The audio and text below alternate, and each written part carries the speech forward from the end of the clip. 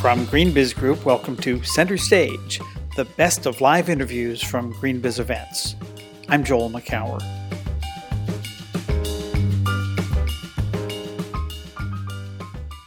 As this technology boom rises and we shift to clean energy, we can lift all boats with that. We believe that this technology phenomenon that California is driving can actually be more equitable and inclusive as well. Danny Kennedy is Managing Director of the California Clean Energy Fund.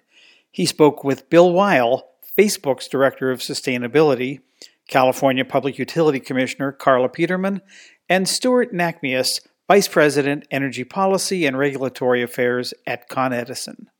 The conversation took place at the Verge 17 conference in Santa Clara, California. They discussed what it takes to transform an energy system to be cleaner, reliable, safe, and affordable. Let's listen in. We do have good news for you. That's the story I want to start and finish with here, that despite what you may fear out there in terms of Paris pullout and other bad news you've heard, the energy transition is proceeding afoot. Electricity is like it's never been for over 100 years, and mobility is being changed as we speak. And you'll see outside in the startup showcase and with the microgrid and all the wonderful startups that are here, the evidence of that in the real world. I invest now with the California Clean Energy Fund. We've found 28 great startups this year out of hundreds we've looked at to invest funds from our CalCEF fund, which is through the California Energy Commission, into the next crop of 100 companies in California that are going to change the way power is made and distributed. And we hope as we do that, we'll change not just the power system and supply, but the power relations that go with it. We think that as this technology boom rises and we shift to clean energy, we can lift all boats with that. We believe that this technology phenomenon that California is driving can actually be more equitable and inclusive as well, and we'll probably get to that in the course of this conversation. But for now, I actually want to start with Stu Nachmius, because Stu, you work for Con Ed, and let's face it, the papa of all electricity, Edison himself, worked for your company in a sense. The Pearl Street Power Station, I believe, is still one of the assets, and for those of you out there that don't know the history of electricity so well, Pearl Street was the first of Edison's demonstration sites in a sense of electricity. And now you're the consolidated Edison with thousands of assets under management. How are you seeing the progress towards clean energy in New York and with Con Ed? Great, thanks. And thanks. It's a great privilege to come out from New York and to be here with everybody. On the heels of what we're all seeing in the news with this terrible hurricane season and the folks from, dealing with Harvey and Irma, Jose, which is going to probably affect my flight home, and Maria, it wasn't that long ago that we had Superstorm Sandy in New York, and that was our, great impact. And on the heels of that, we said, what can we do to help encourage greater resiliency and clean energy? And what can we do for distributed energy resources? And so we looked closely, and we looked also at what we needed in our system. And if anyone's been to New York lately, you don't go to Manhattan so much anymore. It's really cool and hip to go to Brooklyn. And we've seen tremendous growth in Brooklyn. And so we had proposed a program where instead of building traditional assets, we would encourage investment and provide incentives to customers to sort of encourage distributed energy resources. And our regulator said that as a utility, we'd be able to capitalize and earn on those incentive programs. And so as an example, one example of many of a program that happened there is there was a low-income housing development called Marcus Garvey Housing, about 800 apartments in basically 3-story buildings. And they participated in our program, and they installed solar on the rooftops with a battery, and that is hooked up to security lighting across this large development. And then they also, so in the case of a power outage, they would have security lighting, which is very helpful. And they put a fuel cell in that would fuel and power a community center where people who live in the community would be able to gather, to be able to, in the case of a power outage, be able to power cell phones and have a place where there's electricity.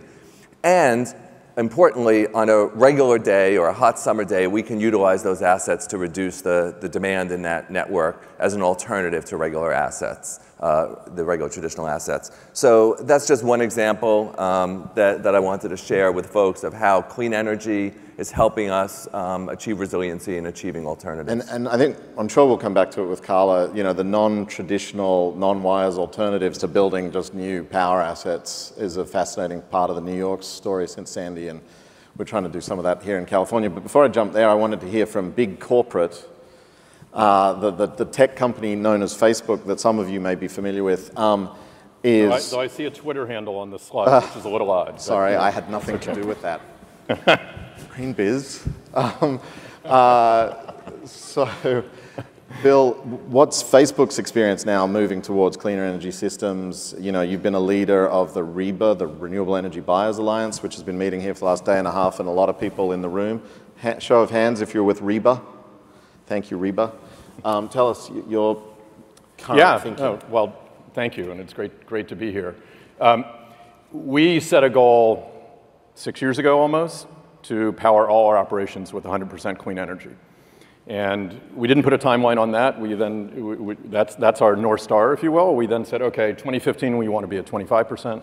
2018, we want to be at 50%. Last year, we were at 43%. One of the keys to what we're trying to do is make sure, A, there's strong additionality when we buy clean energy, and B, we want to do it in a way that is replicable by others. So we don't want to just do it for ourselves and then pat ourselves in the back and say, okay, we're done, you know, good luck to the rest of you. We really want to develop solutions that work for us, but also for many others. So one of the problems that we and many other companies have in buying clean energy is that the rules of the marketplace in many places don't allow it. Maybe you can put solar on your roof. Some places make that painful or difficult. A lot of places allow it. But beyond that, doing anything off-site, and if you have a data center that's 30 megawatts, you can get maybe 1% of the energy over the course of the year from putting it on the roof. So you need something much, much larger. The grid is amazing. It does a really good job of delivering energy from lots of sources to lots of loads, and we'd like to leverage that. So we want to do whatever makes the best sense in terms of delivering reliable, cost-effective, and clean energy. And there are plenty of places, in this country especially, that don't allow it, but other parts of the world too. So we have spent the last several years working with what's now a couple hundred companies, half a dozen NGOs, building up this coalition of companies and NGOs who are all working to scale corporate purchases of clean energy. And it has gone from 4 or 5 years ago, a few companies doing 100 or 200 megawatts a year of new commitments to now, in a given year, the last year's 30 to 50 companies doing about 2 to 3 gigawatts a year of new commitments. And this is becoming, I think, the norm for companies. That if you care about climate, if you care about the Paris Accords, if your company, how many of you work for companies that signed the We Are Still In pledge? They're like 1,800, 2,000 companies. So that's awesome. We are still in. So how many of you work for companies that signed the pledge, but your company is not buying clean energy? Okay, you don't want to put your hands up, that's fine. But I think that's a lot, because there are 1,800 or more companies that have signed the pledge, and nowhere near that many who are really buying clean energy, except for maybe putting a few solar panels on the roof. And this is something that is now cost effective, the tools are there in more and more places, and I would like to see this become business as usual for most companies. And so REBA helps make that happen. What happened in the last day or so with REBA? So the last day and a half, we had 400 plus people in this room and then in a bunch of breakout rooms. And actually, one of the things that was amazing is the incredible level of sophistication compared to a few years ago. So on both the buyer's side and the sellers, the utilities, as well as developers, they understand each other much better and what needs to happen. So there was a lot of mutual education that's still going on. There's a lot of raising awareness, and then a lot of discussion about what do we need in terms of next generation green tariffs? What do we need in terms of products that will allow a small buyer who can't make a commitment for a 100 megawatt wind farm, a small buyer maybe to actually participate and buy clean energy in a reasonable way. So those are the kinds of things we're working on. Wonderful. So we're going to move on to you, Carla, but just before I do, I wanted to mention the sidebar and make sure that you're getting your questions over to Elaine, if anyone has them, for this wonderful panel, because this is your shot to get a question answered. Carla, California, obviously, an amazing leader in this transition, phasing out coal almost altogether by the end of next year, I think, and then moving through to a clean energy future, cleaner energy systems, and even taking on mobility in some ways over time. And while, I know some people might get into the weeds on net metering policy or other things, the Public Utilities Commission has been a big part of that. So what is your, top of mind agenda for pursuing the cleaner energy system of the future now? Thank you. Well, good question. I'll follow up on some of the comments from Stu and Bill, where I think a connective theme between what they're working on and what we're working on is higher asset utilization. And I think about that not only from a technology perspective, but also from a human factor perspective. There are customers like Facebook who are interested in having more active participation in the energy system. How do we enable that? As on the other end of the spectrum, you have someone who's at home who has the ability to turn off the lights and be responsive to time of use pricing. How do we capitalize on that as well? So in terms of some of the things that I'm working on as it relates to asset utilization in terms of meeting our carbon goals in the cheapest manner, I'm particularly excited about the work that we're doing related to energy storage and electric vehicles. I think electric vehicles are a great example of how we're underutilizing assets. So when you think about your car, 96% of the time, it's idle, okay? And then if it's an electric car, you need about 10% of your time to charge that car. So that means there's sufficient flexibility and time for a customer to have that vehicle, not only as a transportation resource, but as a grid resource as well. But we do need to develop the right rules to allow that engagement. And I think that's our role as a state agency, as a government. We hear these great opportunities and ideas, such as the non-wires alternative that pursuing in New York, and what Bill's talking about in terms of customer procurement of renewable energy, but our rules weren't designed to accommodate those types of resources. So we're systematically deploying pilots and really trying regulatory pilots to see how do we accommodate these new modes of energy engagement.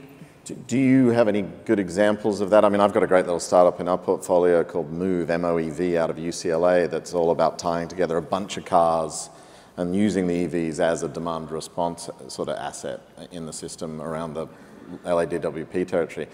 Can you think of stories like that, or maybe another level of detail I'd like you to dive into, because you just mentioned it in passing, time of use pricing. Can you tell the crowd how that is going to enable even cleaner energy in the future and when it happens? Sure. Well, generally, when we think about what's the biggest way to incite a consumer reaction, having responsive pricing can be key. And if we can get the pricing right, then it doesn't matter if you have a storage asset or a solar PV system or an electric car. You can think about how to provide that resource to provide some system level qualities we need. So if we need flexible response, demand response, we want to get the price signals such that anyone can respond to those price signals. But I'm going to give an example about asset utilization that is even more traditional, and I'm sorry we hadn't pursued this earlier. And that's thinking about how to better utilize just your standard utility scale solar PV system. So historically, we've always had concerns around the introduction of PV and what that means in terms of voltage support and just having reliable 24/7 power. Well, the ISO currently has a pilot underway, and that's our system operator with First Solar, where they have a 300 megawatt solar PV plant. And they're actually testing whether that plant, and with smart inverters, can be used to provide voltage support. And indeed it can in the night when the sun is not running. So here's assets that we already have on the grid that with the introduction of even smarter technology can be better utilized. So what was the problem is now becoming the solution. I'm going to have to stop you there and just ask you how it works at night. I come out of the solar industry, and the sunlight. The full moon. Is it, No, I'm is joking. it a reactive power? I'm not exactly sure how it works at night, but I'm sure I can have our friendly grid operator follow up. Yeah. For me, it's nice to know that it does. I saw that study, and it gave a lot of appetite to the utility scale business, because they were able to suddenly claim that they were better at the reactive power demands than a bunch of gas peakers or something, which is pretty exciting. Danny, just to add to that, there's a lot of discussion, and I was at REBA, there's discussion about batteries also.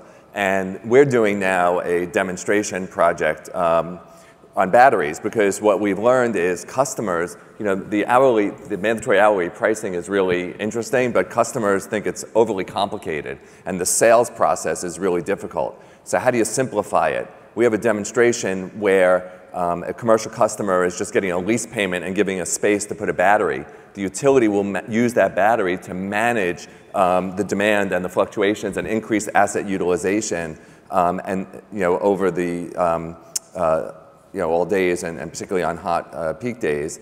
And that battery will be available because it's just on the utility side of the meter. It will be available to that customer in the event that there's an emergency or a situation where that support is needed. So we think it's a great example where we were able to, together with a third-party developer, simplify the sales process with a commercial customer. And all they're getting on a day-to-day basis is a monthly lease payment for the space. And it has really been, so far, it seems like it's a helpful model to really simplify that kind of sale. Elaine, I'm going to throw it over to you just to see if there are any questions from the floor to these fine folk with 10 minutes left. There are questions. Yeah. So we are actually doing a poll as well. So with our Verge Virtual online, we've been pushing out polls. One of the questions we asked is, what do you see as the primary driver for clean energy across communities and companies? And it's 63% said economics, obviously. The other choices were energy independence and climate resilience. No-brainer, it's all about the bottom line in terms of the push for renewables and other kinds of clean energy solutions. So we've heard about New York and California with the dense markets with capacity challenges and high electricity prices. What are the lessons for different markets, such as rural American or the South? We do have some folks from those areas that I think would love to get your advice if you have any areas for replication. And Bill, I might ask you to have a go at that because you've got data centers all over the country. They're all over the place. We're building one in New Mexico, we're building one in Nebraska, we've got one in Iowa, we've got one in North Carolina, Oregon. So, we've just announced we're building one in Ohio. So it's not just California and New York, right? It's the whole country. And the electricity markets are very different. Each state is different. Most of those states actually are heavily regulated. But we have been very successful engaging the utilities and working with them to develop green tariffs that allow us to buy clean energy in a way that is cost-effective, that adds new clean energy to the grid, that isn't subsidized by other ratepayers, so it holds other ratepayers harmless. So it's something that the regulators are happy with, the utilities making money on it, we're getting what we need. And I think I see that as a model that in the short term in regulated markets should be able to meet a lot of needs, certainly for new load. It's much harder for existing load because then you got to figure out how do you deal with the sort of stranded assets, if you will. And I hesitate to ask you this because I promised I wouldn't mention his name, but does Donald Trump know you're building a data center with 100% clean energy in Ohio? I can't speak to what Donald Trump knows, but the governor, John Kasich, does, and has said, I'm not going to get this quote exactly right, but basically, customers want clean energy, and if we want them to come here, we need to start building clean energy, and we need to make it possible for them to buy it. And he's been very, very clear about that. Right. One of the good news stories I want to make sure everyone knows is the job creation happening because of this energy transition that's afoot in America. You've all heard the stats around solar employs more people than the coal industry in America. There's about 270,000 humans in America in the solar value chain. There's 150,000 or so in the coal value chain from soup to nuts. There's only about 60,000 coal miners left in America. There's more installers in California these days. So we're a job creation machine as well as driving low-cost energy, hence the economics. The one I love recently is the wind industry is starting to cotton on to this, and they've shown that they're making more products in all states than the oil and gas sector, in terms of turbines and the various supports. And I also heard that the utility scale solar industry with their steel construction mounts and all the rest of it employs more people in West Virginia than coal does currently, which I haven't verified that fact, but it blows me away, and it's one of those wonderful things. We're creating jobs as we go with this energy transition. Can I pick up on this theme? I think the question was getting to, are there clean energy initiatives and momentum in other states? And indeed there are. I've worked with commissioners from different states over the last few years, and the key topic of discussion for the last few years has been the Clean Power Plan and how to have utilities and commission prepare for its implementation. So even with the halt on that plan, utilities have been thinking about this for a few years, trying to understand how introducing low carbon resources can work in their system. It's a good opportunity to capitalize on that, to start continuing to talk with the utilities about, hey, you've already got these plans in place. Let's think about pursuing them even in the absence of federal direction, because this makes sense for your business. we're seeing tremendous change in the utility industry where there's a realization that these low carbon resources are as competitive and provide different benefits from the current resource mix they have. Georgia, real leader in solar and electric vehicles. Some of the most interesting storage projects out there are happening in Cincinnati. Minnesota is doing some really interesting grid modernization work. And so you are seeing the utilities and commissions approach these issues, not only from a climate change or greenhouse gas interest, but just from a business and reliability standpoint. And let's take that momentum and move forward with it. And I just want to build on that because my thought in answer to that question was exactly the same. Utilities aren't traditionally thought of as being, innovative, and let's face it, in the past, utilities have been slow to respond at times, but our experience has shown that utilities working with their regulators, their customers, and third parties, developers and others, really can bring innovative solutions to the market. And I think that no matter where you are in the country, you ought to work together with utilities, with regulators, developers. Everyone ought to get together and come up with new ideas and new solutions to this new clean energy future. Okay. And that's been our experience the last few years, is that if you go to utilities and don't just demand things, but talk to them about what you want, what you need, and work with them to find a solution, they are remarkably innovative. Good to hear. That might be Facebook's experience, and a lot of Not others, everybody's, but I yeah. think it's possible. And let me just say one thought Carla mentioned there, the Clean Power Plan is going to be met anyway. Like Paris, the US isn't really pulling out of Paris. It's going to be done because we are all still in, and we're all doing it. The cities and states have committed to it. And so too, the Clean Power Plan by 2025 will effectively be met whether or not the Trump government undoes that legislation. One more question, if you got it, Elaine. Yeah, so trying to decide between many different, we have a lot of questions about politics, but I think let's go into technology. So in the case of just the adoption of new technologies, there's the future stuff, which is a little more nascent, like blockchain and artificial intelligence and all that kind of stuff. And the more immediate stuff like electrified transportation and vehicle-to-grid assets. And so the question actually from an emerging leader is, where is the public-private partnership necessary for electrified transportation, vehicle-to-grid assets, other kinds of technologies that are emerging right now to decarbonize our electric system? Another great question, whoever did that. You're showing me up. Who wants that? Carla. I'm happy to start. So everywhere that public-private partnership is necessary, and it's just not transportation electrification. It's for renewable energy, for energy efficiency. For example, in energy efficiency, we have a state requirement to double our investments. That's not possible unless we see market action. That all can't be initiated by government action. On the electric vehicle space in particular, our commission has gotten into having the utilities invest in infrastructure with the belief that more infrastructure is needed to spur some of that car demand. However, even going, right now we have a couple $100 million that the utilities have invested in electric vehicle infrastructure, which will get you about 12,000 ports for connection.